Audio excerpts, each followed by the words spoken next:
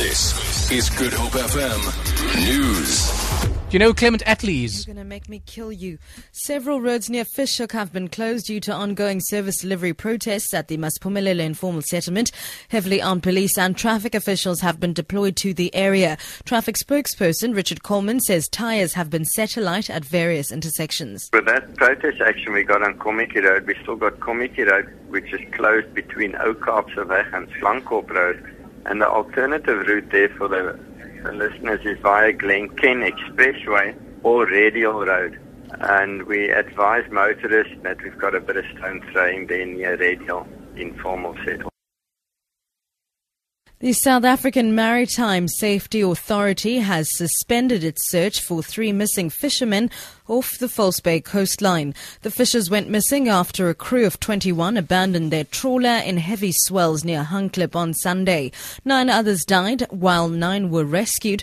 SAMSA spokesperson Jared Blows.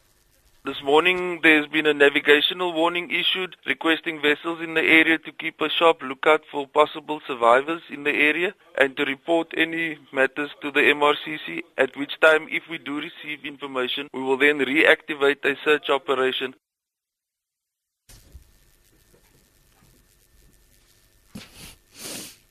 Taiwan has been battered by a powerful typhoon which brought air and rail transport to a halt and left nearly 2 million households without electricity. At least 2 people died as Typhoon Dujuan lashed the island with winds of up to 227 kilometers per hour and torrential rain. Cindy Su reports from Taipei.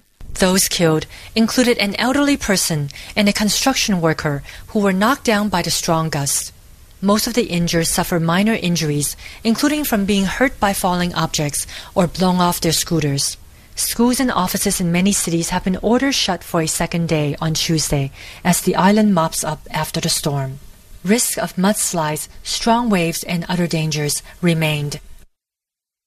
And finally, a new exhibition at Cape Town Stevenson Gallery is taking its title from an epic book by the Roman poet Ovid called Metamorphoses. Artist Nandi Pamdambo's solo exhibition reflects on the self by inserting her features into 2 figures from mythology and literature. The display comprises new sculpture works as well as a video, painting and drawing. Early next month, Sergei Elaine Nitegeka's new exhibition called Black Passage opens at the gallery. It'll feature freestanding sculptures and painted wall panels. For Good Hope FM News, I'm Sibs Matiela. Get connected.